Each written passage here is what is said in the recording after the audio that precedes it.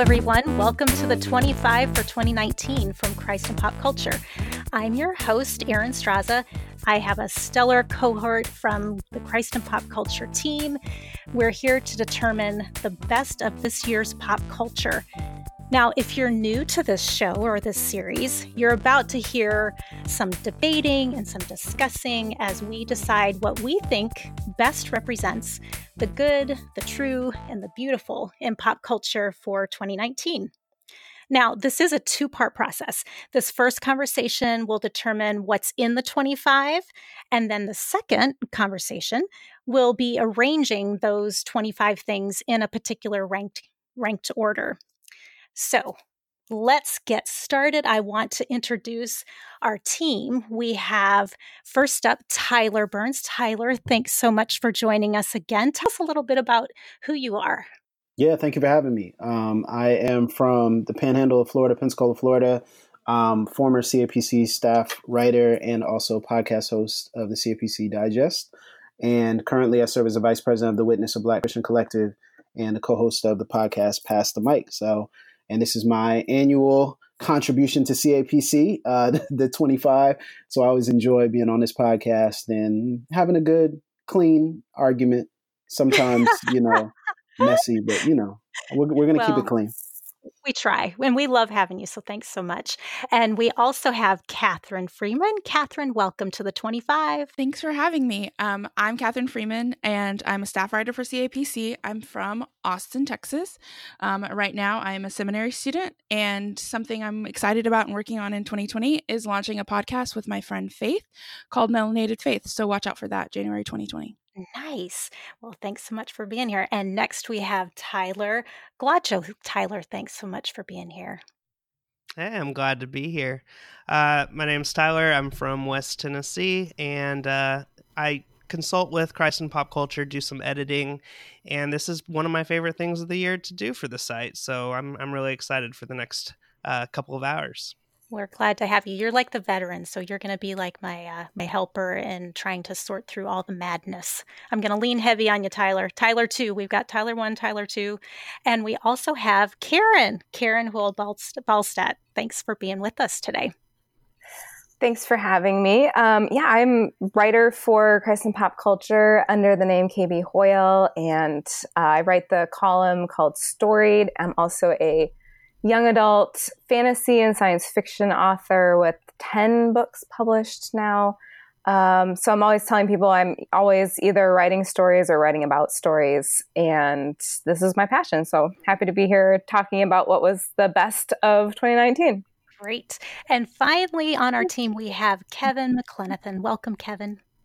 Hello, it's good to be here. Yeah, so I occasionally contribute writing to Christ in Pop Culture, I guess, but right now my main contribution is just being a co-host of Seeing and Believing, the film and television podcast for the site. I live in Chicago right now, and during my day job, I'm an editor and a freelance writer. We have quite the mix. We are so excited. All you listeners out there, we have great conversation lined up for you. And to get it all started, I want to share the nominees for the 25. Now, these qualifying items, they were released or they made a strong showing between December 1st, 2018 and November 30th, 2019. So that's kind of our cutoff range. Now, usually we read the entire list, all 25 plus items. But this year, because those top 5 represent a strong consensus among the Christ in Pop Culture staff, they are not going to be removed from our final list. So we are going to keep them top secret. We're going to just keep those under wraps, and then we will bring those in that second conversation and let you see what those are here at the end of our discussions. In this episode, though, we're going to discuss nominees that should be considered for those remaining slots in the list, and then we're going to debate what will be those last 25. With the top 5 undisclosed, I'm going to go ahead and just read the 20 items from the survey that received the most points from our staff. And I'm going to read these in no particular order, just to give you kind of an overview of the types of things that made the list this year. We have Martin Scorsese.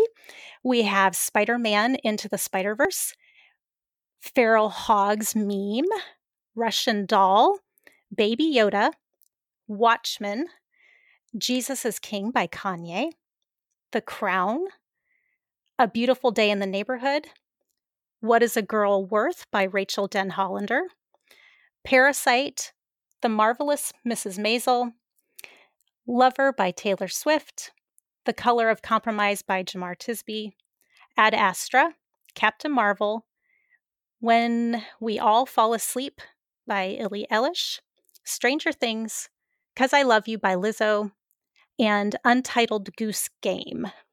So these are the entries that got the most points from our survey. And now that you've heard these entries, we want to go around and talk with each of our team members here and give you all a chance to recommend up to 2 items that you think should also be considered for these slots. So we're just going to go on around the room, and I'm going to start off with, let's go with Catherine.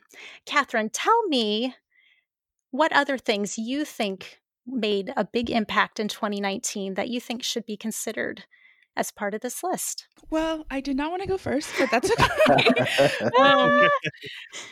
So I'm just going to give my 2 things. So I think one internet meme / pop culture internet moment that I think should be on there is the Keke Palmer "Sorry to This Man" meme. And it's basically a clip from, she did an interview and someone asked her about Dick Cheney and she didn't know who it was, which, and just her way of communicating that she didn't know who it was very funny. And I saw it for days and all kinds of riff, Christian and otherwise, on, Peter, when they asked him who Jesus was, like using the "sorry to this man, I don't know who he is" response. Mm-hmm. And then the other thing I'm going to nominate is Succession, just because I don't know if you've seen the show, but essentially it's based on the fictional family. I think the family that owns Fox News, the Murdochs. It's kind of a fictionalized version of that family story, the story at the center of Succession, and they're called the Roys. And it's, this older kind of media conglomerate business billionaire man and his children are vying to kind of take over the family business. And I think the characters, there's a little bit of caricaturing of the lifestyle of rich people and kind of their pettiness and just sort of how their concerns are very different than ours. But it is also too, I think, a really biting and great commentary on media and wealth and all these kinds of things that have kind of permeated sort of the culture and the conversation we're having about what is the role of billionaires? What does it look like? What is the ethical, consumption and money, and the role of media in forming our opinions and ideas about everything from politics to fashion. And I feel like most of the people I follow every Sunday when Succession was airing, we're talking about Succession. So I'm going to nominate Keke Palmer and Succession to be considered. So it's almost like the show is giving you a snapshot of the type of culture we don't want to be, right? So yeah. Oh, it's definitely not aspirational. And honestly, if I were the Murdochs, I might consider suing for defamation. It doesn't, and especially the sons, it does not make them look great. My goodness. Well, that's great. But it's funny. It's a dark comedy. It's funny. And so I think it's great That's television. Awesome. Oh, I'm so glad you brought Succession to the table, because now I get to pick something else, because that was going to be one of mine. So thank you. I'm excited. I'm glad you nominated that. Very glad. Oh, good. I had a list of 4 things, so hopefully someone else will get the things that I didn't say to go with my top 2. If someone doesn't have 2 things to bring in, Catherine will circle on back. Okay, now let's go to Tyler G. Tyler, what do you have to add to this list? You mentioned that Succession was one that you were going to nominate. What else do you have? Oh, gosh. Now, that was my first one that I was prepared to talk about. So do you feel relieved? But now I have to come up with something else. Now you have to have something else. What you I'm got? going to do a favor for our resident illustrator and nominate a good. video game called Disco Elysium. We currently only have one game on the list, so I think we should at least bring another one for consideration. Disco Elysium is a fantastic work of art, honestly, as a game. And I wish Seth was here to be able to sing its praises. Essentially, you are a detective trying to solve a murder. But the way that the game works is it's a role-playing game, so an RPG. And all of the decisions that you make, all of the choices, all of the conversations that you have are not based on the usual skills like strength and dexterity or intelligence that's common to role-playing games, but they're a lot more introspective about how we work as humans. So more based on how I perceive emotions versus my hand-eye coordination versus the logic of whether or not I can put two and two together when I'm investigating clues. And I'm going to bring Seth's argument for the game later when we discuss it. But so right now I would. Do you have inside information? Did he pay you off? No, he shared it. He shared it in our group. Yeah, because that was sounding like a bribe, bro. That was sounding sus. Wait a minute. What's going on here? What I can say is based on his recommendation, I did play it, but it is quite a long game. And so I only got a couple of hours in, but I was impressed from the first moment. And it is something very new and unique to video games. And so it's worthy for at least our consideration. Great. Okay. I like it. Do you have anything else? Can you circle back around to me? Oh, of course. Yes, I can do that. All right. Let's go with Karen. Karen, what do you have to add to this list? Well, I feel pretty strongly that Keanu Reeves should be on the list. Wow. Yes. Nah, this is cool. Tyler B's like what in the world? Okay. All right, let's hear it, Karen. I just feel like 2019 was a bleak year. I mean, I think every year since 2016 has been bleak, but I think that Keanu Reeves was a bright ray of sunshine this year. He was everywhere, and everywhere he was just kind of joyful. You know, he was popping up in memes. He was popping up unexpectedly in rom-coms on Netflix, which, spawned memes. Now, I didn't see, I haven't seen any of the John Wick movies, but people just rave about these movies. It was announced this year that there's going to be another Matrix, which makes my 90s child heart so happy.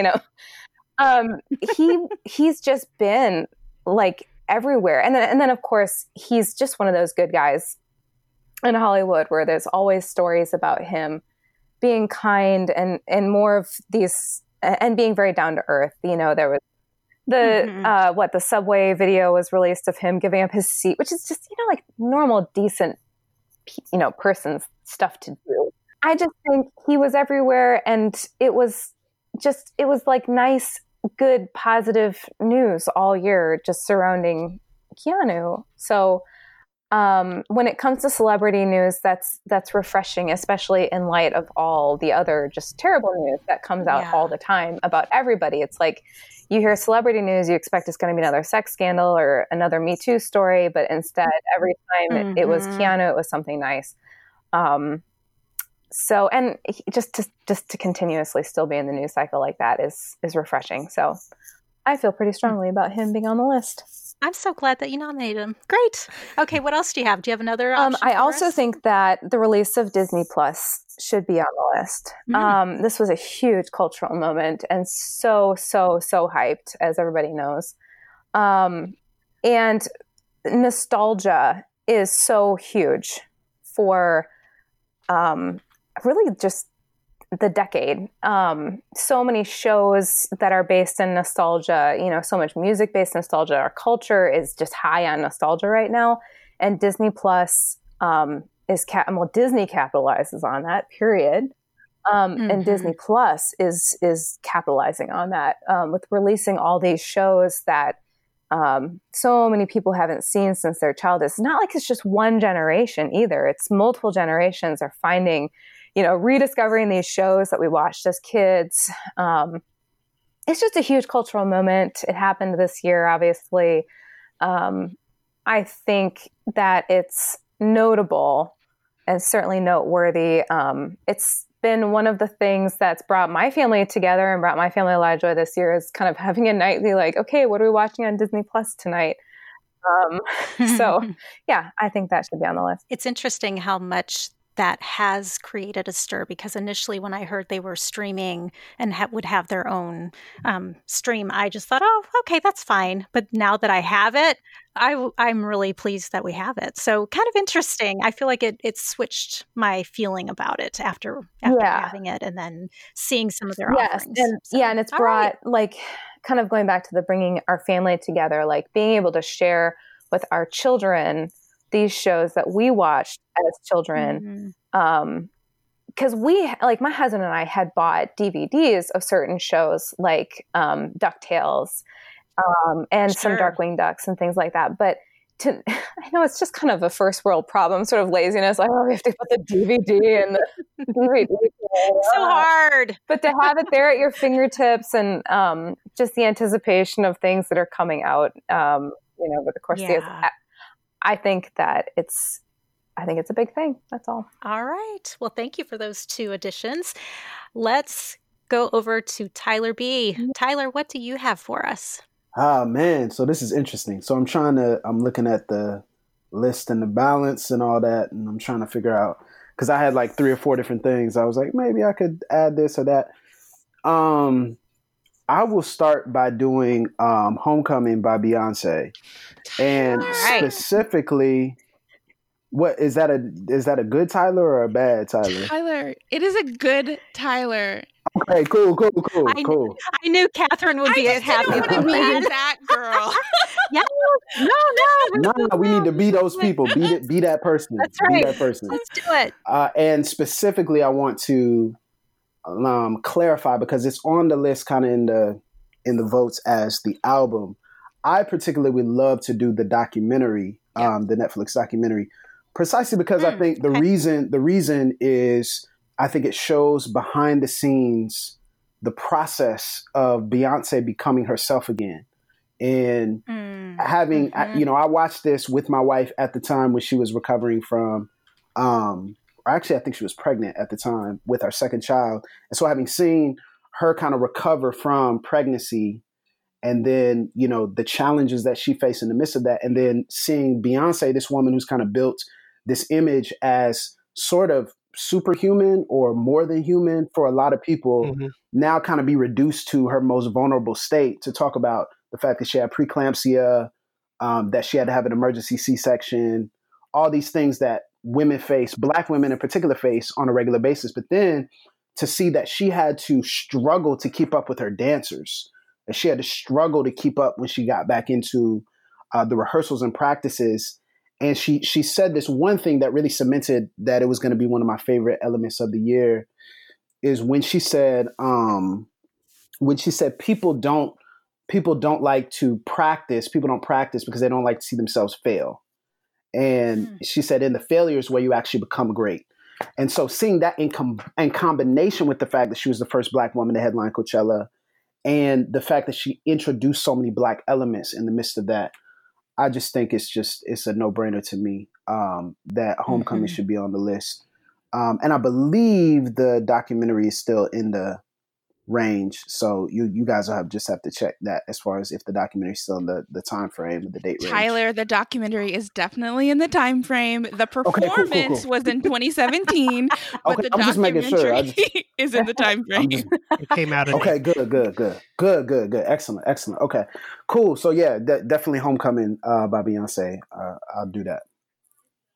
I love that, because there's so much in culture with our celebrities, how they are larger than life, and Beyonce especially seems near flawless. And so to see her explaining and to see her in the process of growing and it's like there's an extra strength to her now. It's almost like this makes her even more, I don't know, not that we're idolizing her, but it puts her further up on a pedestal almost, that she's strong enough to say this was my weak moment and to relate to that. Oh man, it's really inspiring. And it almost feels like this is the climax of her career. Like this is the peak in a weird way. And it's like, how do you get bigger than the Super Bowl? How do you get bigger than Beyonce has not peaked. Yeah. Let's just not in like it's all downhill from here. It's just more like, I mean, I feel like this is the moment. Like, no, I get it. She's bounced back from a marriage that could have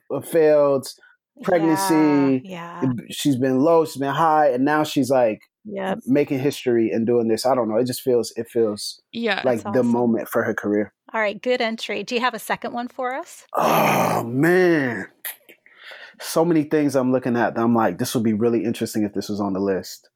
I even thought about the Popeyes chicken sandwich, but I'll spare you on that one. Tyler, I can't do it. I can't argue the Popeyes chicken sandwich. I just can't. I can't do it. It's not gonna feel right, Catherine. I get it. I'm not gonna do it. That was a moment. Just so we're clear. It was a moment. It was a great moment, and I'm really tempted to do it, but I'm not gonna do it. Okay, I'm going to actually nominate the movie Us. Good. Yes. And it's really interesting because if we did CAPC 25 4 months ago, 5 months ago, I would not have put Us on the list. But I think Us didn't get a fair shake. And I think we were comparing it to Get Out. And Get Out is near flawless and in the way that's constructed, and it's a crowd pleaser, and it's the subtext is very clear. The implicit is very explicit in a lot of places. And Us makes you think. Us is a level deeper, and it's layered, pun intended, with the fact that, you have the tethered above ground and then below ground as well. So it's layered. But I think the metaphor of us being afraid of the outsider, us being afraid of the other, particularly in 2019, is a powerful metaphor. Mm-hmm. Yeah. And also recognizing that the real enemy is us. The real enemy looks not like the other, but the real enemy is in the mirror. I think is powerful. And I think Lupita Nyong'o's performance is phenomenal. The way in which some of the elements were tied in, the more I think about it, the more I actually appreciate what Jordan Peele was doing. Mm-hmm. And it was a different experience, obviously, than Get Out, which is more of a rowdy, kind of crowd-pleasing theater experience with some of those layers. But when you think about the metaphors, and then also the way in which some of the directorial decisions that he made with the blocking and some of these other things, with some of the scenes and some of the imagery, and then also that closing scene, the fight with, I don't really, I guess we can spoil it because it's been so many months, but the fight between Lupita Nyong'o's above ground and below ground, and the tethers and kind of the flip of that with, the theme song, the score, I thought was masterfully done, and powerful, and how it kind of interspliced the ballerina scenes and things of that nature. So yeah, I the more I think about Us, the more I really appreciate it. And it kind of goes up my list as far as movies for 2019. So, all right, that leaves 2 more slots. Kevin, what do you have to submit to those slots for us? Okay, I do feel really strongly, especially strongly about one thing that I would love to see on the 25, and that would be the HBO TV series Chernobyl. Yes. And it's great because it's great. It's well made. It's just incredibly well acted, well directed. There's a moment in one of the episodes where where some characters have to essentially go down into the basement next to this active melting down nuclear reactor that I think is the most terrifying thing I've seen in on screen in years. It's just it's so well done.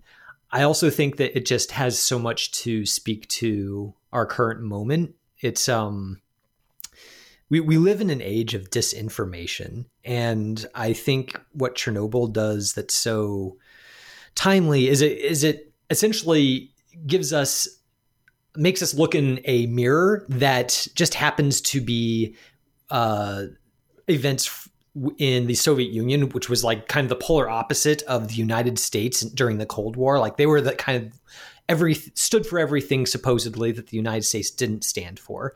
Mm-hmm. And by telling a story about them that has a whole lot of similarities to America in 2019 in terms of government officials essentially being willing to sacrifice lives before they admit they messed up or that America isn't perfect. I think that's just a very provocative thing for this TV series to be doing. And I'm really glad somebody said it. And I think it's also just important for us to, I guess there's kind of this assumption that eventually cooler heads will prevail and that, people will pump the brakes on the car going over the cliff before it actually happens. Like if worst comes to worst, we're not going to destroy ourselves. And I think Chernobyl really shows that they came within a hair's breadth of actually just letting, hundreds of thousands of people die and permanently contaminating an area even worse than it already was, simply because nobody kind of wanted to be the one to take the blame. Mm-hmm. And I think that's a sobering reminder, and it's probably one that we need these in this age of climate change and all sorts of social tensions that are boiling right now. Yeah. All right, good. Do you have a second thing for the list? So my second one is I really want to see Knives Out on this list. And I think part of the reason that isn't so much that it isn't so much that some people didn't like it or that it didn't make that big of a splash, but it's just that it came out towards the end of November and a lot of people just haven't had the chance to see it yet. And I really want to see it on this list because it is just a fantastically entertaining movie. It would make a really interesting double feature with the movie Parasite, which is already on the list. And I think it's one of these films that you go to it and you have a really good time with it. But then after it's over and the entertainment is past, you realize that it's still left you with quite a bit to chew on. This is a movie about class and about kind of the blithe racism that upper class white people tend to be very comfortable with. And I think those are two things that this movie skewers really deftly without really feeling the need to be... Like it does it essentially in the form of a comedic whodunit mystery. Mm-hmm. And that is kind of the spoonful of sugar that helps the medicine go down. And it's explicit enough that that that's what it's doing, so it doesn't go over anyone's head. But it's the sort of movie that a lot of people will actually watch and maybe even let change them. So I think it's pretty special. Yeah, I agree. I loved Knives Out. I haven't seen Parasite, but so far this year, Knives Out was like the best, my favorite movie I saw this year, just because of the layers of that, the storytelling. I'm right there with you. Man, I haven't seen it yet. I have seen Parasite though. I haven't wanted to see it so bad. It is a great movie to like. It came out on Thanksgiving weekend, sort of intentionally, because everybody kind of complains about going home to meet the folks, and there's conversations about politics and tensions around that. So it was very apt for Thanksgiving. But I think those same things also make it very apt for Christmas. It's kind of got those same resonances. And it's also kind of like, it's the sort of movie that you can take the entire family to and everyone's going to have a good time. It's not one of these movies where, if you're really into movies, you'll like it, but other people are going to kind of drag their feet and wish they could go see Star Wars instead. I think Knives Out is the perfect movie for the entire family, basically. Nice. Well, that sounds good. I'm glad it's on the list. And I forgot, we still have a slot open, don't we? Yes, we do. Tyler, do you have another thing you want to add in? Yes, no? I came up with a nomination. Okay. What first, do you got? I just want to do a quick shout out to Mindhunter. I feel like it deserves to be on this list, but there is way too much television already, so I'm not even going to try to argue for it. So what I'm going to nominate is something that probably didn't catch the attention of Christ and Pop Culture too much because we don't sort of venture into this area. But I think Tyler Blevins, who goes by the name Ninja, deserves to be on this list in the people category. Ninja has been a waymaker essentially for streamers, for video game culture. And what I love about it is because he dismantles some of the preconceptions and assumptions that revolve around who is a gamer or the type of people who play video games. We've all heard of Fortnite. We're probably all sick and tired of hearing about Fortnite, and Ninja became popular because of Fortnite. He has used his platform very well. He has been a good example of what a public video game personality can and should be. He was on the cover of major magazines this year. He is super successful, but doesn't flaunt it around. And because Fortnite is such a popular game with so many kids, especially kids like my son in particular, I love that he is a good role model. And he is a role model who plays video games. And kids don't get that a lot. And adults don't appreciate that area of work or employment that is streaming too much. And there's plenty to critique about streaming culture. But I don't think Ninja represents many of those critiques. And so because he has paved the way for video games to be even further in the consciousness of the public when it comes to pop culture, we already know video games bring in pretty much most of the money of pop culture artifacts. But in terms of the public consciousness, I feel like Ninja has raised the bar quite a bit there. Neat. Well, I'm glad you mentioned that because when I saw that on the list from earlier, I was like, I don't even know who that is. So this is really interesting. And I'm glad you let us know about Ninja. Interesting. Okay, so here's the thing. We now have a hefty list. Technically, it's 35 items because we've reserved these top 5 super secret nominees. So we've got these 35 entries, and we need to whittle these down now. We need 10 things to come off this list. Now, any 10 are up for grabs. So we need to go around once again and hear which thing or things you think need to be removed. And you need to state your case, and then we need to get some rebuttals, or we need to have agreement. Let's go ahead and come back around. We're going to start with Catherine. Catherine, which thing on this list do you think should be removed? I would remove, so I can name only, how many things can I name? Just Wow, like, you need 10 names. Whoa, that's some good stuff. now the Catherine 25. Catherine's like, I would like all of them to be replaced. That's not all of them. That's hilarious. Well, technically, okay, up to 2. So you can nominate 2 things, but let's start with your first one and let's hear which thing you think really doesn't need to be on this list. So I'm going to say feral hogs. When I don't know what that is. If someone can explain to me, I never saw that meme. As opposed to the other memes on our list, I did not see that one. So feral hogs, and then I'm going to say Ad Astra, just because I haven't heard anyone really talking about that movie. I'm sure it's a great movie, but in terms of just like pop culture penetrating the kind of conscience, I don't think it quite got there. Sure. Okay, let's start with the meme feral hogs. So this is something that went around, and it was 30 to 50 feral hogs, if I can remember. Now, I would love to have one of you explain the whole context, because really I just saw all the memes and I'm not quite sure how it got started, but I found it to be hysterical because it kept coming around. Who would like to enlighten all of us on this meme?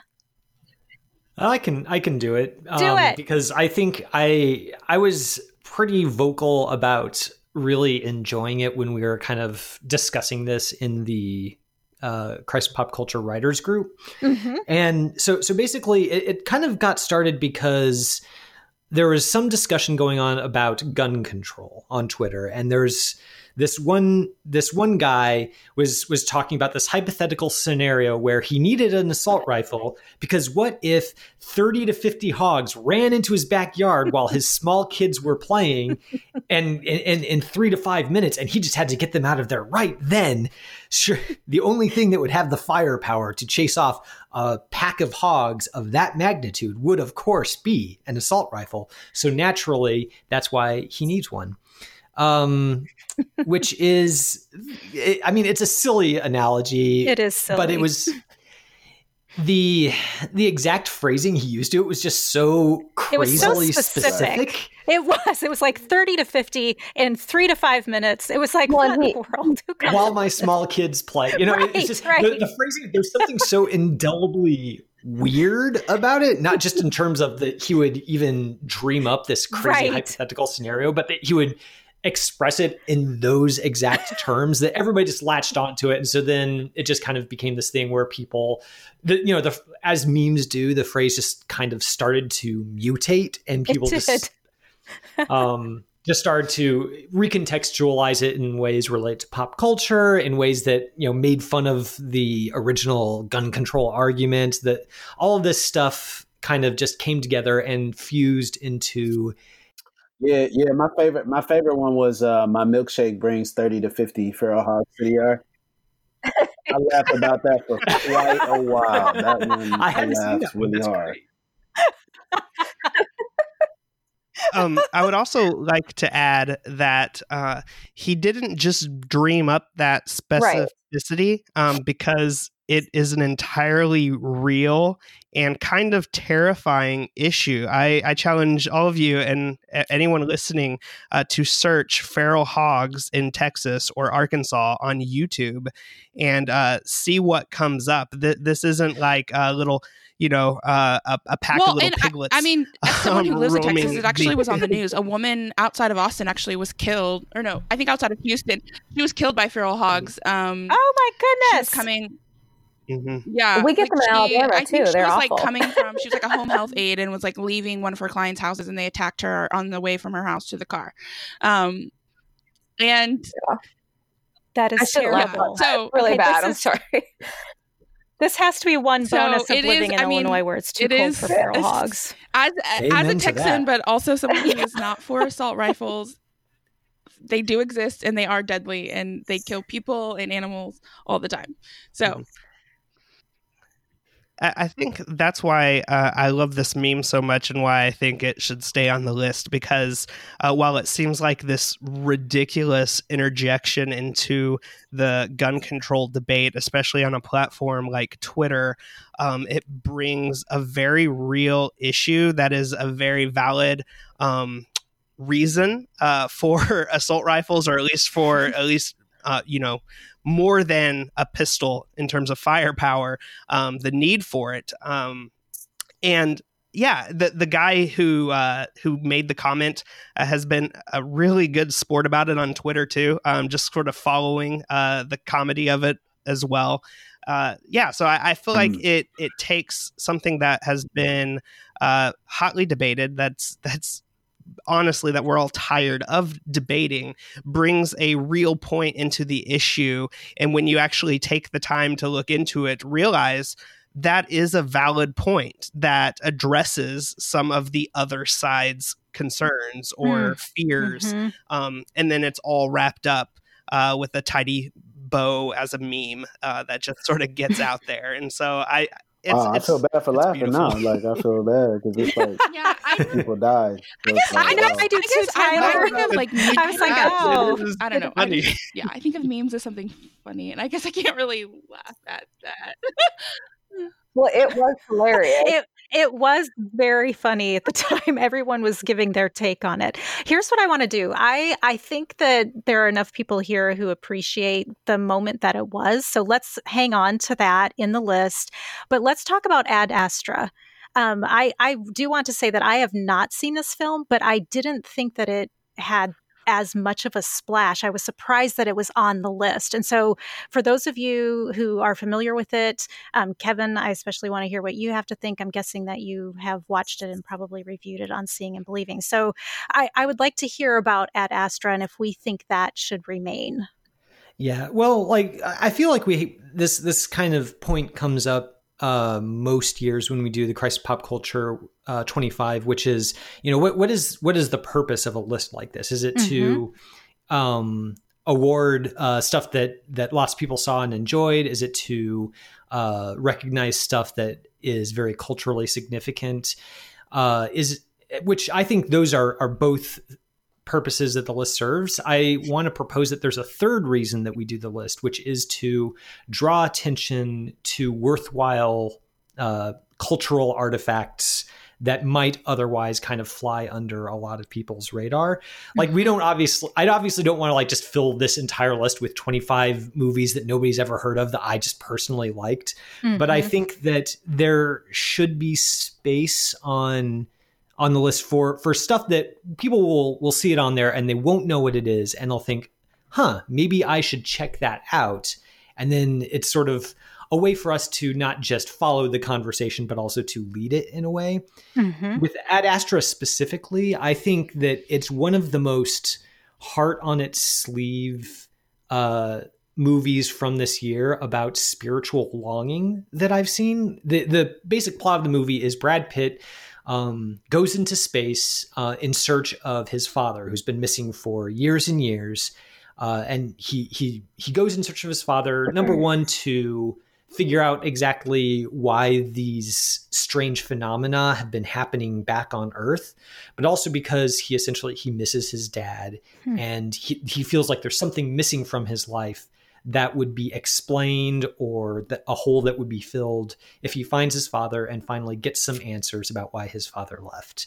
And I think there's a lot of resonances there for a culture that has a spiritual longing, that essentially longs for God, that they know he's out there, but he seems missing or absent, and we don't know where he is and we can't find him. And it's something that gnaws at us all the time. And I think Ad Astra explores that through a space adventure in really interesting ways, and so completely sincere about it that I don't know. I feel like when movies like those come along, I just want to hold them close because they don't come around that often. So that's my pitch anyway. Oof. Other thoughts on this one? Man, I wanted to see it. Never I fell saw asleep on that joint. I'm so sorry. Like, sorry to this man. I went into slumber and I feel so bad because it was good at the beginning, but they were just talking so slow and so quiet. I fell asleep, man. I'm so sorry. This is my favorite. Well, and That's but hilarious. I believe Kevin though. Like if Kevin says this was spiritual longing, like I believe him. I couldn't make Sorry. it. So I would just say that I agree with the idea of like things people also should see. I just think of the things that we've maybe listed. It just still sounds like there are other things that aren't quite on the list that I think probably are more deserving of the spot. So if it's a comparative ranking and we can only pick 25, I just feel like there are other things that maybe fit that same, like things people should see or give attention to more than Ad Astra. Any other thoughts? Anybody want to chime in on that? I guess I would just ask Kevin, since he made, basically explained it to us and made the argument of why it can be on the list. Is Ad Astra a hill you would die on in terms of fighting for it to be on the list? I mean, I wouldn't die on that hill. There are some hills that I am definitely probably going to die on later on in this in these two episodes. So I don't want to completely, use up all of my goodwill right here at the beginning to fight for Ad Astra, which I think is really good. It's maybe not one that I would put at the top of my own personal movies of the year list. I would be sorry to see it go, especially because I think it has a lot more on its mind than some of the other entries on the list. But I mean, if I'm outvoted 5-1 here, then it's not one that I'm going to like throw up my hands and flip this table that I'm podcasting from. And you're not going to leave the podcast, are you? No, you're not going to just walk off. No, that is not in the cards for Ad Astra. Well, here's what I think. Because we've been able to talk this out and people are now already hearing how great it is, they can just go and watch it. But we're not going to have it on the top 25. So there we go. Well, people had better go out and watch it. That's right. I'm just saying. I'm just saying. All right. So let's get Ad Astra off of the list and let's move on to Tyler G. Tyler G, what would you like to see removed? What do you think needs to come on? Catherine started us with some of the more hot debate in terms of what's on the list. I'm just going to throw an easy one out there. I don't think Stranger Things needs to be on our list again this year. Yeah, yes. but hold up. But why not? Season 3 was great. Season 3 was great. I enjoyed it much more than season 2, but I feel like it is simply on this list because of what a sensation season 1 was. And because of that sensation of season 1, the surprise and the joy that came from it, it continues to be a favorite a favorite series of pretty much most of the people that I know. So I believe that it made the list just because people watched it. And it's something that they thought of in terms of, I need to put television shows on this list. And it was, but I do not think season 3 in particular, I don't think it leaves a mark on 2019. It's a great show. I enjoyed it very much. I just don't think it needs to be on the list for this year.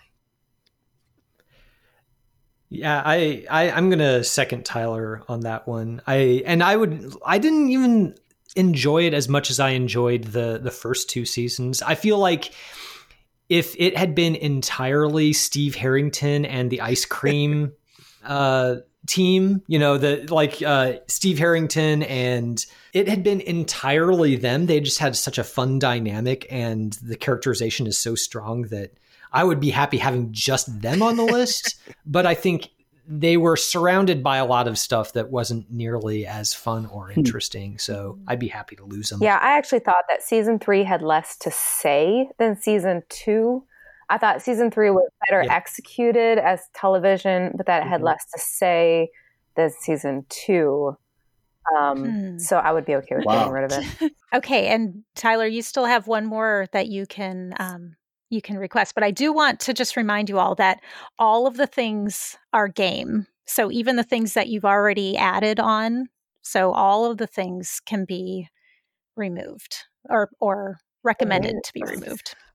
So everything's game here. So except for those top 5 slots. The other thing that I'm going to nominate, I think there's still a good handful of items that should be easy offs. But I'm going to push back a little bit, and I'm just not convinced that Sorry to This Man meme needs to make the list this year. I don't have a strong reason why. I'm not super familiar with it.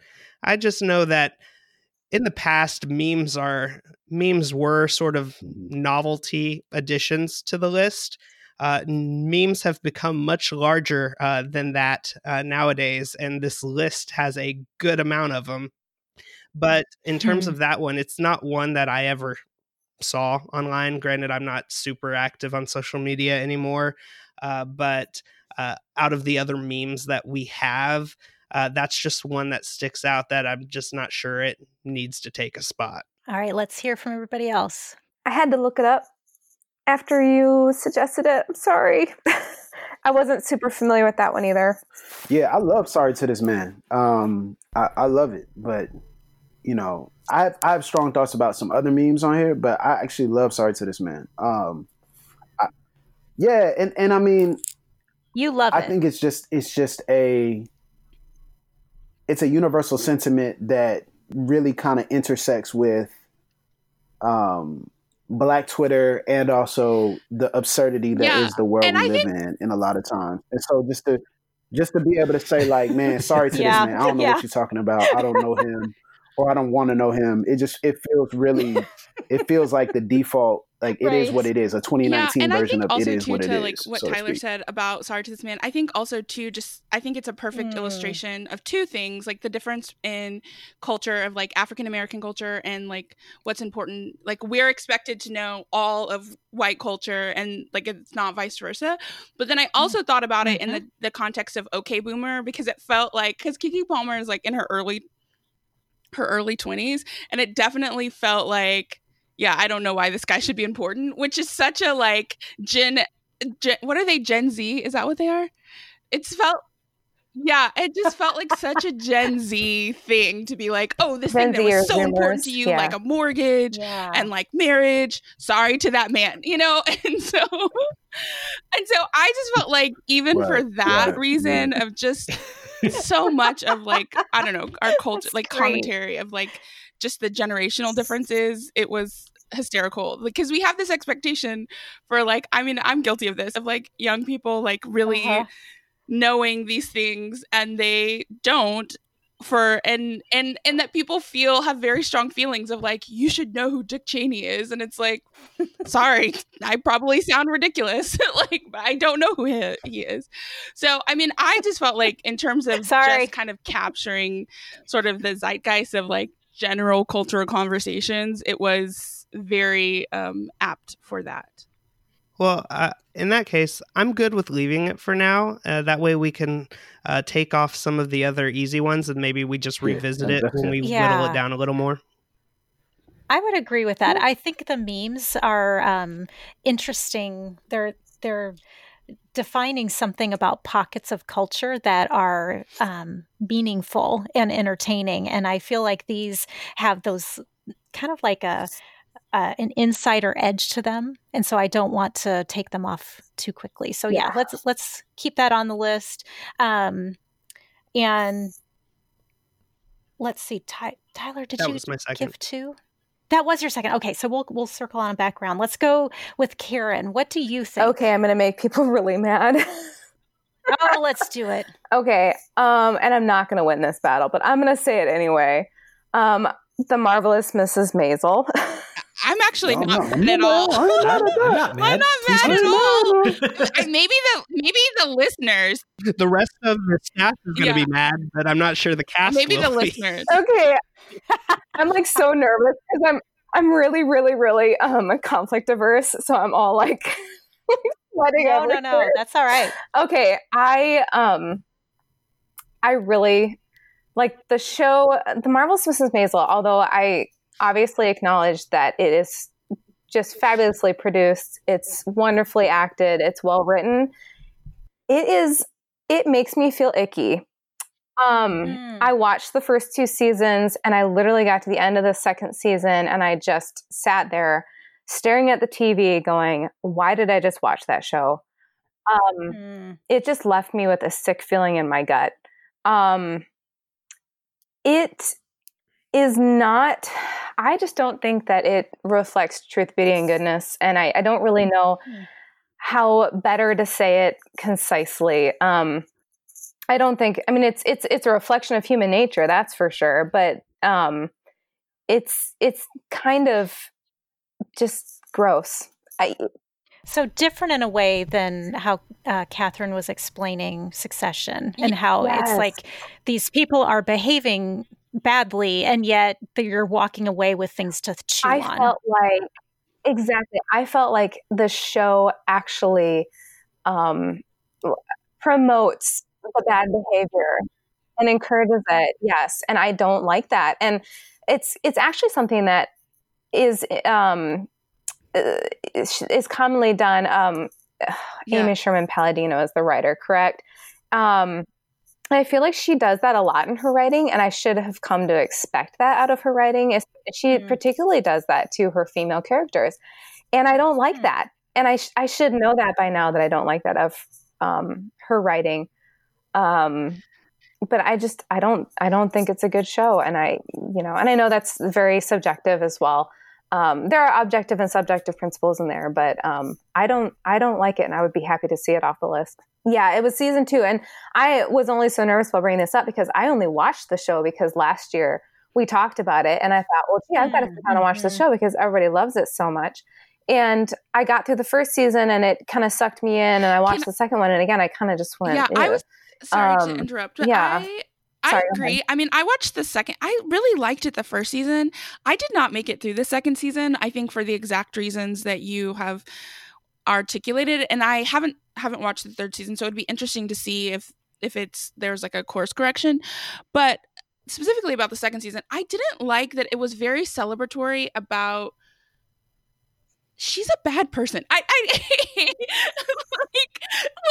Yes, I mean, like, specifically the episode where she ruins her best friend's wedding, and then the fact that she's like, essentially her children are just like supporting actors in her grand narrative about her life, and then just watching people defend that as if like, well, men do this all the time, and it's like, well, yes, but also that's not to be celebrated. Like, I don't want parody, gender parody at the expense of like human flourishing, And so I couldn't make it through because I just was like, she's starting to grate on me. I think she's a bad person, and I don't want to celebrate that.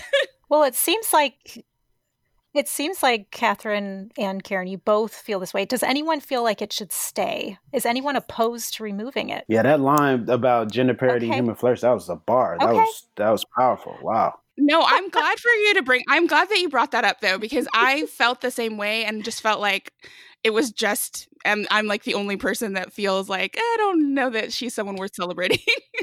I don't think we should celebrate things just because they're well made. I think they have to also be saying, good things. Mm-hmm. And I don't think that show does. Well, that was a good recommendation, Karen. Do you have a second one for us? Well, this one is, I have no good reason for this. I just actually kind of want to know what people think because does Lover by Taylor Swift need to be on there? I'm not a Taylor Swift fan. I'm just going to go ahead and say that. I switched the channel when she comes on the radio. I'm not a fan. So does she need to be on there? I do too, but I don't want to be the first one to state mine. Aaron, you go first. Oh, come on. Be bold. That's what you told us before we started recording. I'm going to say no, she doesn't need to be on there. Anyone so I'm voting her off, and Aaron's voting her off. Anybody else? Give me your reasons one way or the other. I was surprised when it made the list based on votes. And again, I'm wondering if people just... if staff were just trying to think of albums to add to their votes, and so Taylor Swift is one of those names, and she came out with a new album. I could be completely wrong on that, and so this is what's actually been interesting. So I am a Taylor Swift fan, and I like this album a lot, but I think it was a course correction to Reputation, and Lover it wasn't. I think everybody thought it was going to be nominated for Album of the Year, and it wasn't. I personally don't think Lover has had or will have the cultural impact of 1989, which to me is kind of her magnum opus. And so it didn't even make my my personal best albums of the year, even though I listened to it a ton and I do love her music. I agree that I don't think it needs to be on the list. Kira was thinking I was going to be so controversial. No, not at all. Okay. That brings us to Tyler. Oh, man, it's me. Yeah. Man, this is tough. Anything is game here. So any of these things. Okay. Even the things that you voted on earlier. Sell me on Baby Yoda. Look, here's the thing.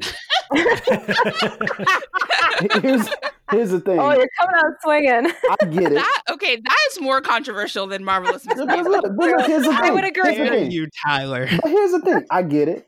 It's a cute baby. It's the Yoda species baby. But whatever the name of the Yoda species is. Yeah, exactly. It's a fallacy in and of itself, right? Because that's not the species name. It's the nickname, right? So I'm like, okay, that's a fallacy. And I've heard people say, wild stuff about this. What is it about this character in this Disney Plus show that's, slowly moving along once per week, and I'm not really that impressed by too much so far. What is it about this that is top 25? I mean, I'm mostly just amused by the fact that this, silly puppet from a Star Wars TV show started up this whole pedo baptism versus credo baptism debate on Twitter, where do we baptize Baby Yoda? Where's his spirituality? Okay, see, I did not see that. So that's my sorry to this man moment. I didn't see it. I can see.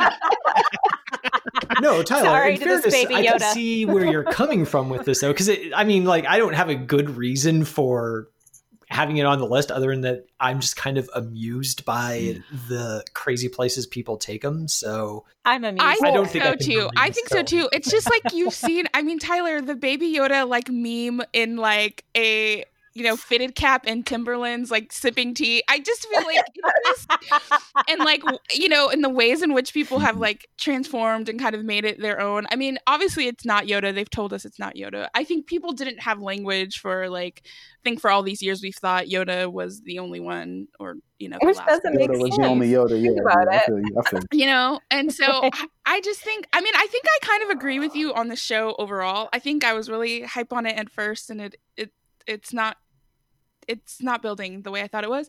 But I do think Baby Yoda is the best part of that show. And I think in terms of the way I would agree with that. it has penetrated, we're having debates about infant baptism, and he also apparently is a New York Yankees fan. I mean, all of these things, I do feel like, and I think to your point of the why it's sort of penetrated culture is I do think nostalgia, even for people who don't think they're prone to it, I think a lot of it has to do with nostalgia and just the love of that character in that series, which is driving people to see the newest movie. I think people want to hold on to that feeling.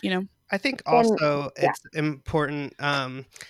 Well, aside from just the internet meme aspect of Baby Yoda, which has been awesome to watch and truly enjoyable, Baby Yoda is also a puppet, just like the Muppets. And I love the idea of this character that is so beloved now is a puppet when everything else would make him CG. And I think part of that cuteness and adorableness that comes through in the show with him is because he is being controlled by the hand of an actor, that there's that puppeteer aspect to him that I think that just adds so much more to this in our age of CGI in TV and film. Wow, those are really good arguments. Okay. All right, we'll save Baby Yoda for now. We'll save him. Baby Yoda is saved really, for a little bit. Saved by sprinkling or by dunking, though? I'm not even gonna get into that one. What else would you like to talk though? Oof. Man. So many things that are. Yeah, people are going to. No, I think people are going to expect to have these things on the list. So I'm thinking through which one.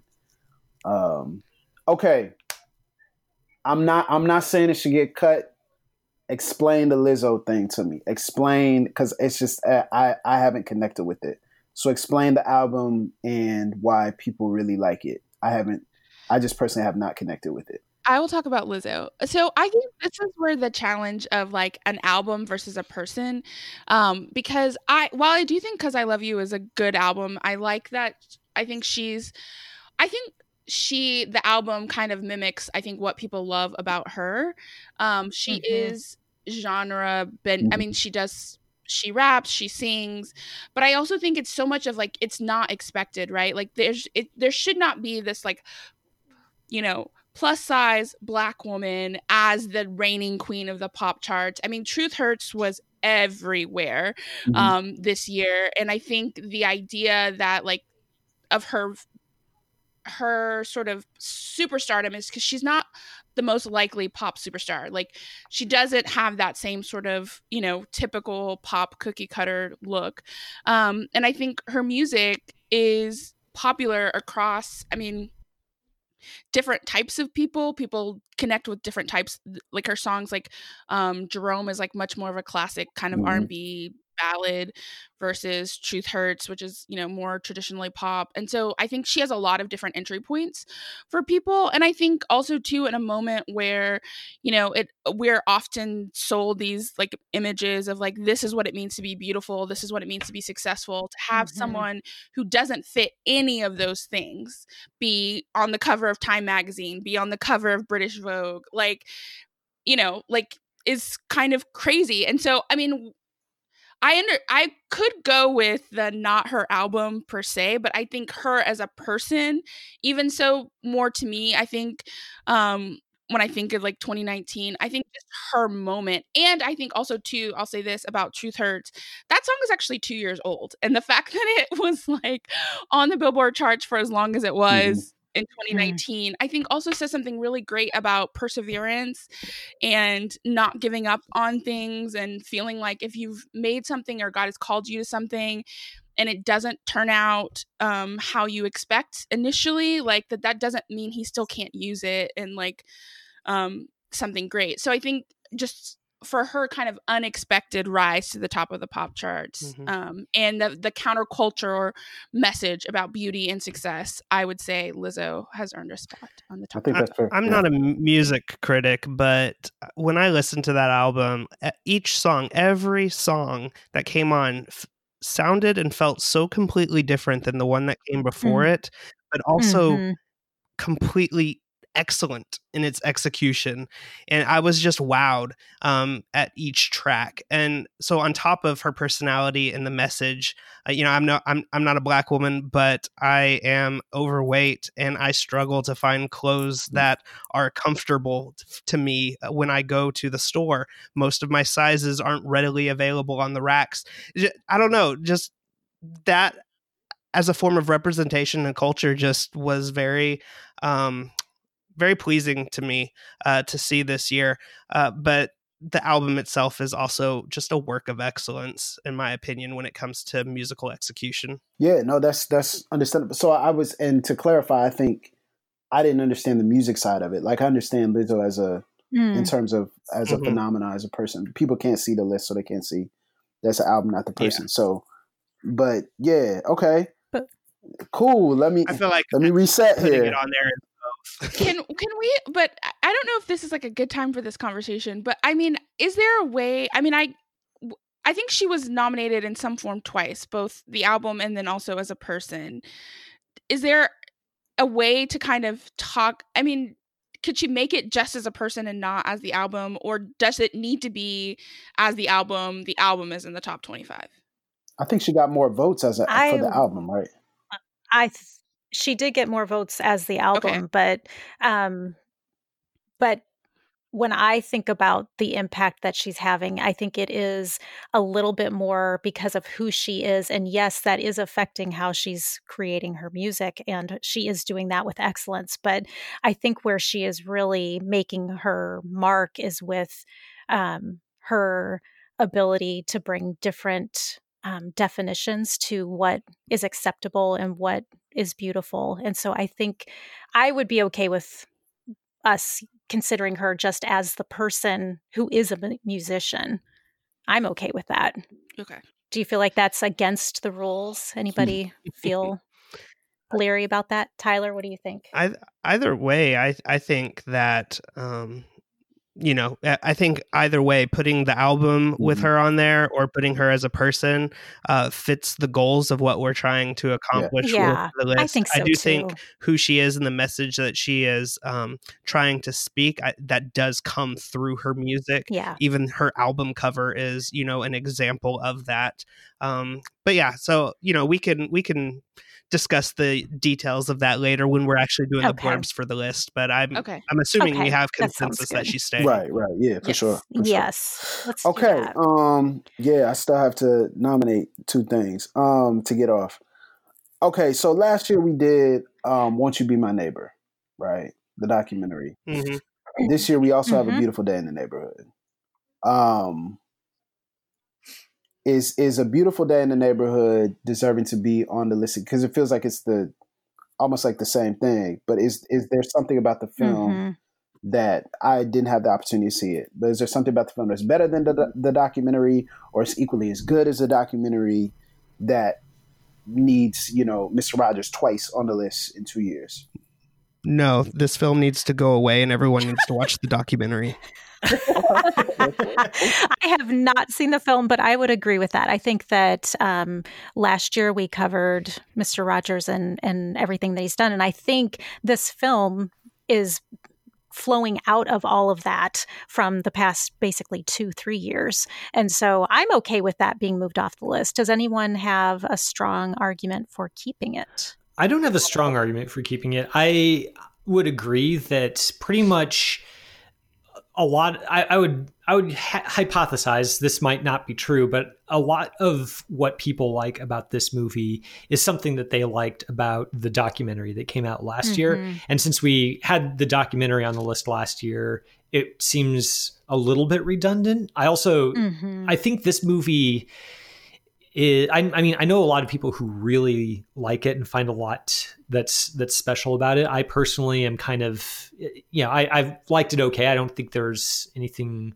particularly remarkable about it. And so I wouldn't like say, yes, let's put it on the chopping block necessarily, because I don't think there are other things I would take off before it, but I'm not gonna stand in the way if that's what the mob demands. Yeah, I haven't seen it either. I haven't seen it, but I will say, just in defense of the people that maybe put this on the list, my understanding from people who've seen it and really love it is it's not so much about Mr. Rogers. It's more about the man who's writing this article about Mr. Rogers and what he learns. And so and maybe that's why it's maybe not 100% the documentary. But and so it might be, and that might be why they're kind of gravitating for it, is that it's really about what this man learns through his experience with Mr. Rogers. And that's and fair I want to make note here that we aren't voting things off because they're terrible. We're just saying which things are the most important things that we feel like should be on the list. So this is a great movie. Please go watch it and enjoy it. We're not saying you're crazy for liking it. So I think as long as we all know that we're just trying to get to the best of all of these things that have made the list, we don't need to feel bad about moving it off. And I'm okay with that. Everybody else feel good about moving it off? Yep. Yes. Yeah. Okay, let's do it. Okay, so let's see. We have moved 1, 2, 3, 4, 5. We have 5 things off the list. We still need to move 5 other things off. Let's go to Kevin, and then maybe we need to circle on back around one more time with everybody and see if we can finish this up. Kevin, what would you like to see bumped off this list? So I'm going to put in a call to knock Captain Marvel off the list. And I know that I'm kind of the resident Marvel grump in this podcast. So recognizing that, I don't think that Captain Marvel is even one of the best Marvel movies that came out this year, let alone one of the best movies, period. So I think that having it as one of the... Sorry, I've got a siren, so ignore that in the background. Okay. I think that there were better superhero movies that came out this year. I think there were better movies with women protagonists that came out this year.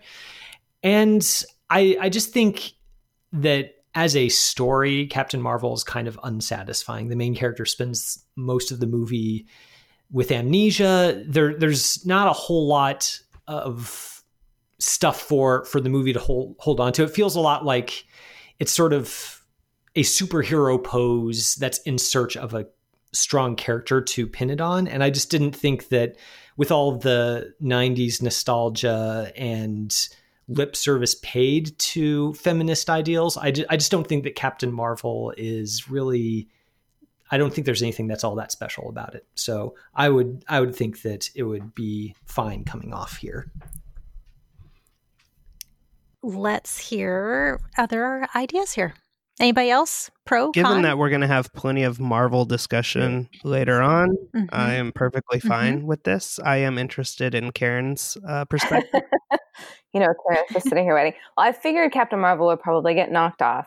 I will put in my piece about it. I'm not going to stand in the way. I'm not going to wave my flag and die on this hill, but I believe that Captain Marvel deserves a spot this year because it was an extraordinary movie for a lot of women who, for the first time, saw themselves reflected on the screen as a superhero.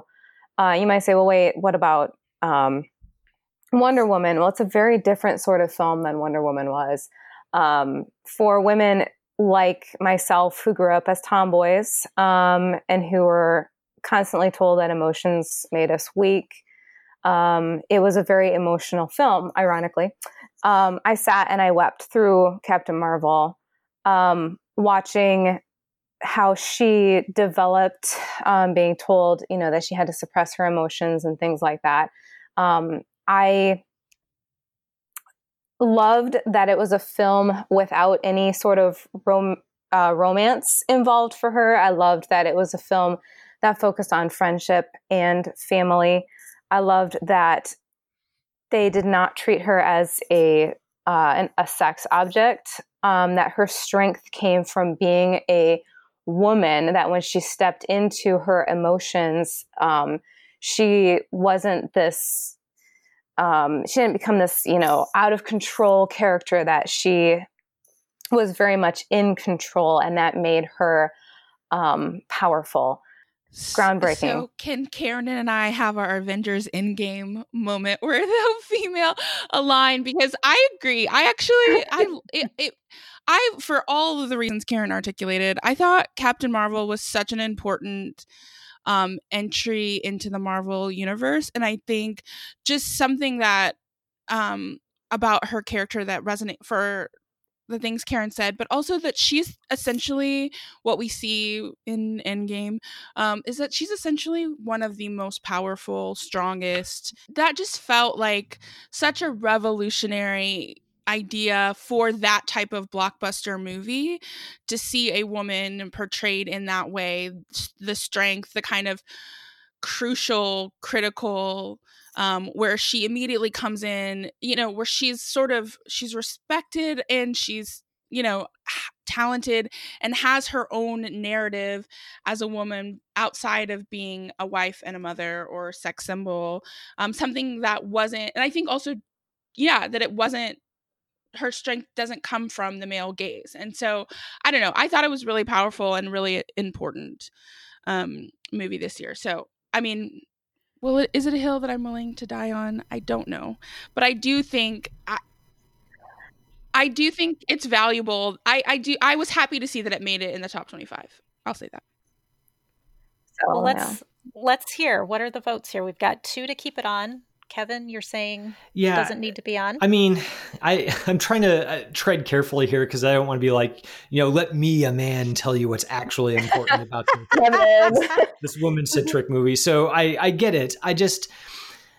There's an article that was written by Alison Wilmore over at BuzzFeed News, kind of about how the kind of girl power that you see in movies like Captain Marvel or like Atomic Blonde, these ones that show powerful female characters, to her feel a little bit like pandering to a demographic more so than being interested in women as people. Like, if Captain Marvel is the best, like if Captain Marvel receives accolades simply because of what it represents instead of actually being, a movie that is going to stand the test of time, that it feels a little bit, there's something about that feels off to me. Like we're rewarding it for what it represents rather than for what it actually is. And I think especially when there are movies like Wonder Woman out there, which I think is so much more, the woman at its center is so much more interesting as a person. It doesn't feel the same to extend the same recognition towards Captain Marvel, I guess, would be my counter argument. And I will say just that sometimes movies, what it represents actually is the thing. It is important. Like, I think, for example, Crazy Rich Asians, what came out last year, is a good movie. It's not the best rom-com I've ever seen, but what it meant for Asian Americans, for culture to see Asian American leads, actually, that is an important movie. And so I think there's more than one way to say what's good and what's not, and what's true and what's beautiful. And I disagree that just because. And I didn't think I didn't think it was a bad movie. I actually really enjoyed it as a movie in and of itself. Yeah. But I think that it actually does matter that what it means for women is a part of how you view and evaluate that movie. Those things cannot, to me, I don't even know that it's necessarily desirable that those things be separated. So I'll say that. And I do think, I understand that argument though, because I get it. I do think that sometimes you have bad movies that are made about good things. I think we see that quite frequently in the faith-based arena. I know that's kind of a touchy subject to get into, but but I don't feel that way about Captain Marvel, because I enjoyed it beginning to end. I didn't think that it was a bad movie. So I guess I just disagree. I guess it's just very hard to disagree. Well, we haven't. Let's hear Tyler and Tyler. We haven't heard if you would like to see it on the list or to move it off the list. I have a question I guess I would throw out because there are other Marvel items on the list, and I am a Marvel fan, but it also bothers me when we have so much from the same franchise. Would you argue Captain Marvel over the other Marvel items on the list, which is Spider-Man and one other movie that will not be named yet, but we can assume what it is for the audience. We'll see if we'll see if the sleuths listening to this episode can deduce which movie we're talking about here. Well, Spider-Man is a Sony product. Yeah, Spider-Man isn't Marvel. That one's off out of the record. Yeah, there's only two, honestly. Spider-Man is a Marvel character, but that movie was by Sony Pictures. And as I was kind of saying before, the other unnamed one, to me it's almost apples and oranges. They're hardly comparable because they did different things. They're about different things. They're hardly comparable to me. I would love to see them both on the list, although I would accept a compromise where we just have one squared that's for Marvel. Well, I guess what my other option would be, if you didn't want to take the other big Marvel film off of the list, if you were writing the blurb for that item, you could emphasize most of what you're saying, because I feel like it is represented in Captain Marvel as a character in the other film, and there are other pretty spectacular moments to bring that all in. What do you think? For now, should we highlight that this was nominated to be removed, but we're going to just put a pin in it for right now and see what else should come off? That's fair. I'm okay with it. Okay, let's do that. Let's go with what else? I'm okay with putting a pin in that, because I actually feel maybe even more strongly about pushing back on another thing on the list, and that would be, and I'm sorry this turns out to be something that Karen nominated at the beginning, but I really don't know that Disney Plus needs to be on the 25. Like, I'm kind of a glass half empty person when it comes to Disney's cultural dominance in the first place, but I also think that I was hoping you were going to bring that up. Disney warps the continuum of space-time around it when it comes to pop culture. And I'm uncomfortable with that for a few reasons. One of them, though, is that with Disney Plus coming onto the scene, I think it's sort of the harbinger of a fragmentation in media that actually will eventually lead to the art of the past becoming less accessible rather than more accessible. And I think that that's something that might be inevitable, but is definitely something that I wouldn't want to enshrine as 25 of the most good, true, and beautiful things of 2019. I'll give you that one. Yeah, I agree as well. I would agree with that. Yeah, I say let's move that off. Okay. I am a reasonable person.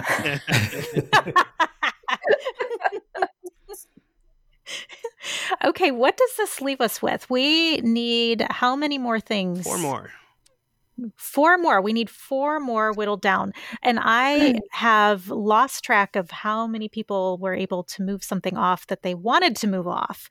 So, everybody got it one? 2. Oh, that's right. Whoa, nice.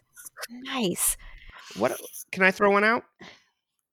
Yes, What about please. The Crown? Can someone tell me why The Crown season 3 should stay on the list? As someone who I was hasn't watched wondering it. about that too. That was on my seen- list to move. Okay. So I'm glad I had my eye on that. And I thought if no one else brought it up, I was going to bring it up. I think I've been watching it and I have really enjoyed season 3. It is so well done.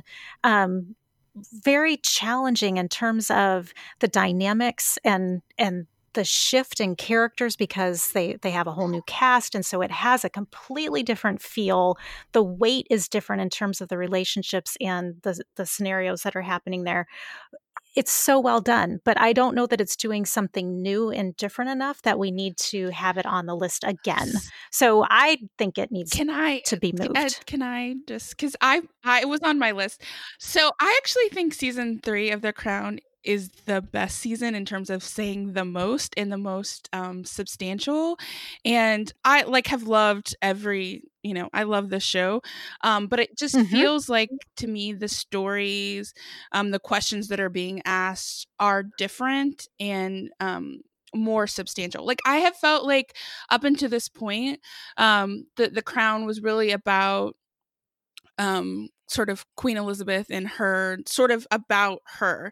And I just feel like the episode about Prince Philip and questioning his faith, his relationship with his mother. That was amazing. The episode where the kids, I can't think of the disaster now, where the kids were killed by the coal mine, and the question about the environment, government responsibility. Like it wasn't, I mean, the sort of the linchpin is like her reaction to those things. But I just felt like these are questions that feel really current and like modern. And then like that scene where Prince Philip is with the town as they're grieving the loss of this 115 kids.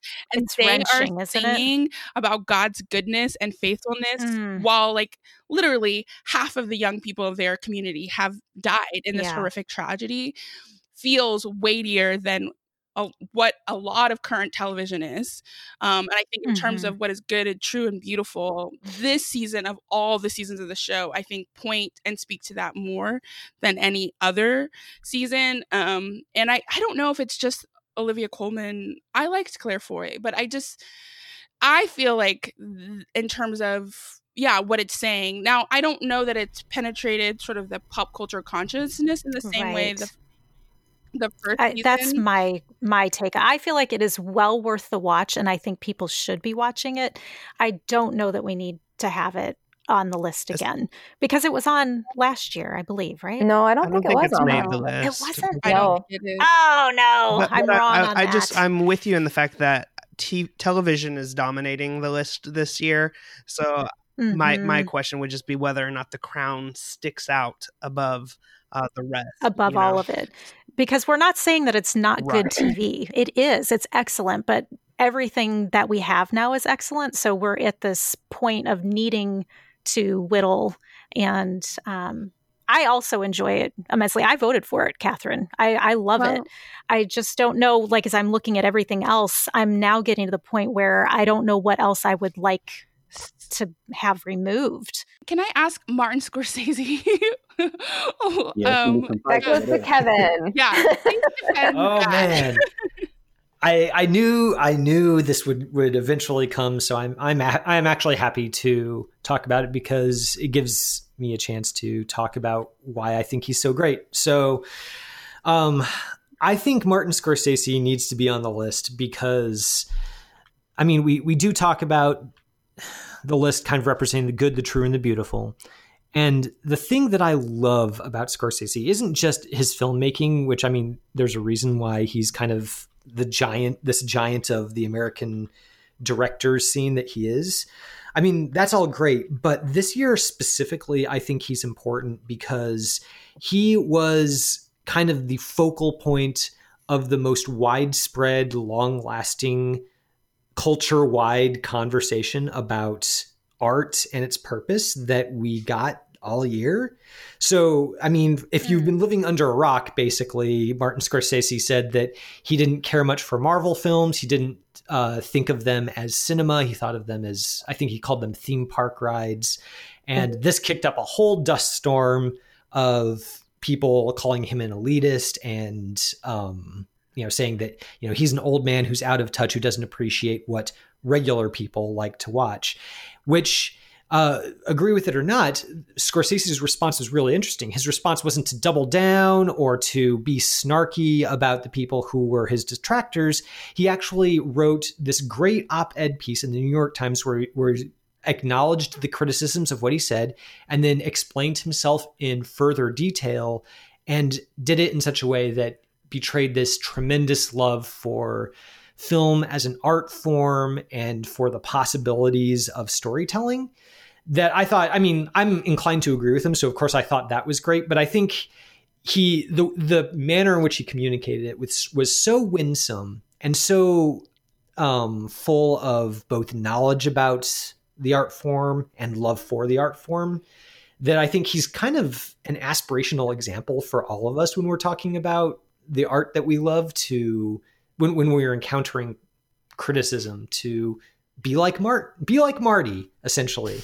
He's a great director, a great artist, but he's also just a guy who loves movies just like so many of us. And he's just so well positioned to put a megaphone to that love and share it with everybody. So I will, this is the hill that I will die on, is I am not going to let Martin Scorsese come off the list. I can make an easy choice for us. I think. Okay. I don't expect pushback maybe from Kevin. But I don't think it's come up because most of you don't play video games. As a person who spends way too much time playing video games, I do not think Untitled Goose Game needs to make it on the list.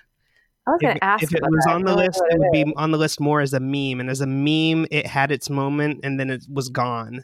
And so it's a fun game. It was kind of subversive in its design, as you are just a goose going around solving puzzles by annoying residents of a little town.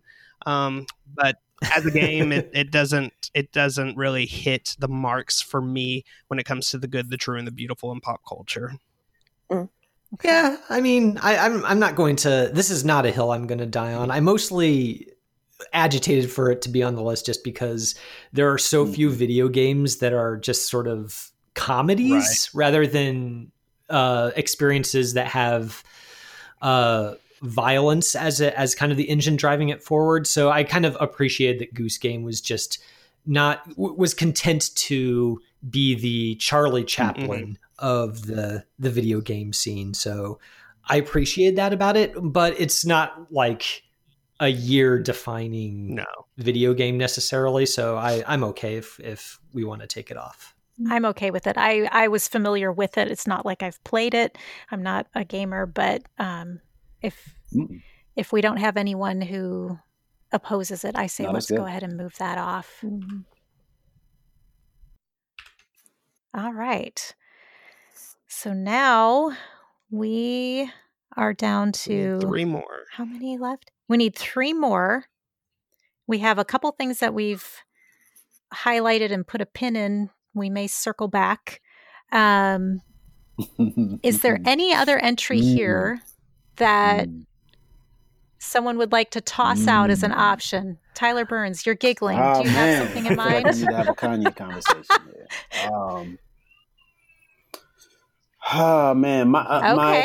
My struggle with Kanye is well chronicled, so I don't really feel like I have to just rehash like every single thing. But I struggle with this album being on here. I feel like it's thrown together in a lot of places. I feel like it has its moments, and that's just off the strength of who Kanye is and just his natural creative talent. He's a master of melody.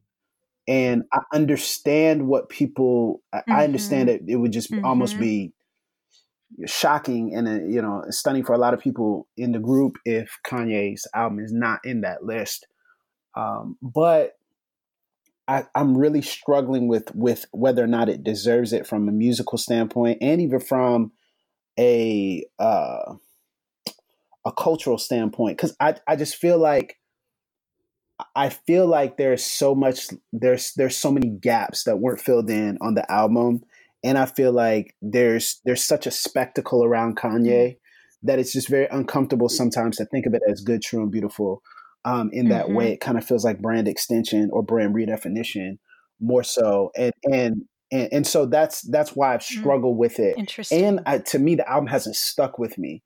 So even the songs that I've enjoyed, whether it's Hands On or Water, Okay.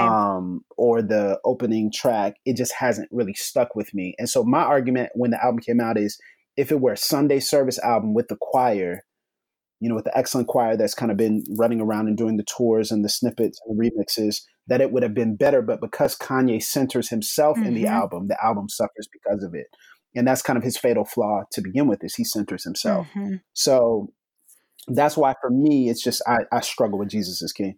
I will say, I think even to the extent that Kanye West is represented on this list, it should be Kanye West as a person in terms of That's what I was going to ask. Because Jesus is King, I mean, truthfully, it's not a good album because of all the things that, I mean, it's not even the best Kanye album. It's not a finished idea. I think Tyler has stated really well, like just the issues with the music, not, so I think in terms of like cultural zeitgeist of 2019, I do think I understand people putting Kanye West on the list in terms of just sort of it seems like a walking out of his like conversion experience and like the conversations that have been generated around that. And as he is like traveling, as Sunday service has traveled and he's had, pastors, varying levels of megachurch pastors speak and preach, and now he's potentially going like on tour and he's doing youth group conferences. Like, I think that is worthy of being on the list, but I just feel like as an album, Jesus is King, I wouldn't put that album on. Does anyone remember if The Life of Pedro made the list? I feel like it did. I feel like it didn't make the list. Sorry, yeah, The Life of Pablo. I Pablo. feel like it didn't. Much better. To me, that's a much better album of what he's trying to say. Better. Jesus is King.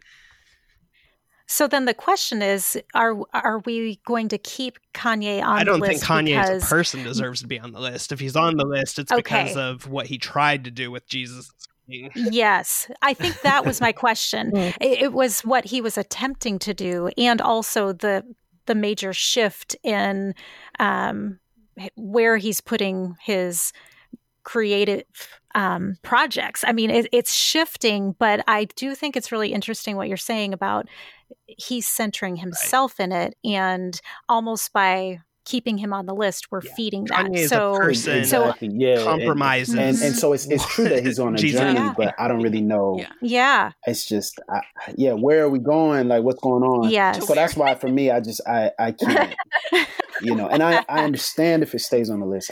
For me, I very much so struggle with the album and the whole movement. I mean, the fact that we're kind of wondering, what he even represents when if we put him on the list, what would we say in the hypothetical blurb we write about? Like, I think that the fact that none of us really knows what that would be shows I think that's telling.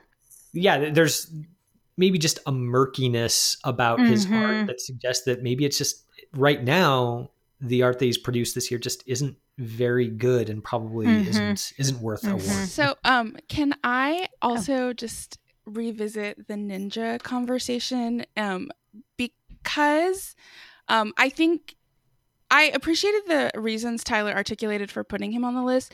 I guess this might turn into a conversation about something else, in terms of how we consider people and sort of their own sort of flaws or mistakes that they've made, and how that factors into what we how we consider them for the list. And I say that because I wasn't super familiar with Ninja, but how he entered my sort of public consciousness is that he had to apologize for saying the N-word on one of his streams. And so he did apologize. So like props for that. But to me, like when you brought his name up, like that was immediately where my mind went and not so much to the other things that you mentioned. And so I don't know if there's a place for like a larger conversation about how do we kind of pull all of these things together. But I just wanted to say like, I'd be fine with leaving him off the list. Just to respond to it a little bit, I know there's no defense of the critique you bring. Basically what I would say is that as stupid as most white people are when they try to rap, that was the context of it. It was a rap song. It wasn't it came out of an expletive while he was playing a video game. I don't think that's a defense for it. I still think it was wrong. I think he acknowledged it, and I'm glad that there haven't been any other examples of that, while other streamers have tiptoed in that area way too many times. Yeah. But this brings up the question, does Ninja belong on this list? And it seems like he is doing good things, and like you said, Tyler, he's using his platform for good. But in the mix of all these other things, do you think that he should retain this spot? So I would love to hear from everybody. What do you think? Yeah, no, that's. Oh man. And there's crickets. Hello. No, I would just say, like, I understand my blind spot, and I don't want to make light of it at all. I do feel like at least my purpose for nominating him on this list goes very much beyond that. But I do understand that as a critique, and if the cast thinks that that warrants removal, I understand. We already have 2 Tylers. We don't need a third Tyler. Okay. What? Nobody's talked about Watchmen. Nowhere. Watchmen needs to be on the list to bring back on the Goose Game. It does. I think Watchmen needs to stay. It's got to stay on. Okay. Okay. I can't really talk about it. I'm just asking a question. This is not a definitive statement. What about Billie Eilish? The album knocks, though. The album it's a bop. As weird as that is, I love that album. That album so dope.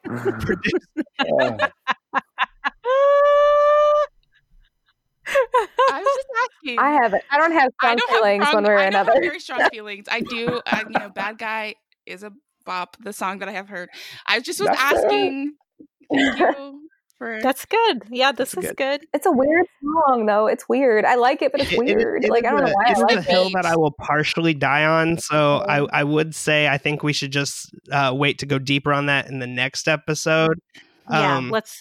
I don't want to keep beating the drum of like how many of each category is on this list, but this list is now very film heavy and still pretty television heavy. I feel like we need to. What's the argument for Russian Doll? And I've seen the pilot of Russian Doll, but I haven't seen the full season. So I mean, it may have gone in a different place. It didn't necessarily grab me after the first episode, but it's an interesting concept. It just didn't grab me, so I didn't keep watching. Tyler or Kevin, did either of you watch that enough to be able to speak to that? I have not seen any of Russian Doll, so okay. I've heard it's good, and I'm very intrigued by it. Like pretty much everybody seems to I should say everybody. Lots of people whose opinions I trust have spoken positively of it, but I couldn't speak to it one way or the other. I would say. Just simply because most here haven't watched it, it should stay on the list. In that regard, like it received a lot of votes. It's pretty high in points, so it was beloved to an extent. I watched the entire show. I remember telling myself at the beginning of the year when it came out, I have to remember this show for the list. I'm going to have to brush up on why, because I don't remember so many of the details because it has been almost an entire year since it released. But as as a new take on Groundhog Day, and tackling the questions of addiction and religion and womanhood that it does. I just feel like there is a lot there to be discussed and said, and I just apologize and we're looking, remember film and enough TV details right now. I'll say this, like, That's I put us up there. If I look at the other films, am I really gonna like die on the Us hill per se? No. And so I'm okay with sacrificing Us. I think there's some other films I feel more strongly about than Us. So if unless someone is like, oh no, that really hurts because I really want to see that on the list. Okay. I got to talk about it, and I think a lot of people saw it, and so I'm fine with that. If we're going to specifically look to cut a movie, I would rather lose Captain Marvel over Us. I think Us is, maybe not what I would put at the top of my list, but I do think it's interesting enough that I would rather have it than another superhero movie. I would, and without making this a men versus women debate, I would argue for Us over Captain Marvel as well. I love the fact that a horror film as well can come up in so much of the pop culture consciousness. And I feel uncomfortable cutting Us. I also feel uncomfortable cutting Captain Marvel, but I don't want either one of those to go. Here's my question. I feel like the two shows that are more historical in nature, we have The Crown and Chernobyl, and I feel like both of those were talking about all sorts of social issues that are still relevant today. And I'm wondering if both of those two things are speaking similar messages, and maybe one of those two should go. Whereas Us versus Captain Marvel, those are completely different movies and different messages. I mean, I don't know. I'll let somebody else talk. I've made my... Yeah. And I mean, really, when you have talked about Chernobyl, I so appreciate that. And I'm not saying it's bad. I think the hard part is now we're down to something that we love is going to be moved off this list. And so we have to make a hard choice. So what is that going to be? I'll let Catherine keep The Crown if she'll reconsider Sorry to This Man. Oof. Could you choose between those two, Catherine, since both of them are still sort of on the line? I was going to suggest giving up Baby Yoda. No. We got to sacrifice Baby Yoda. Oh, no. Man.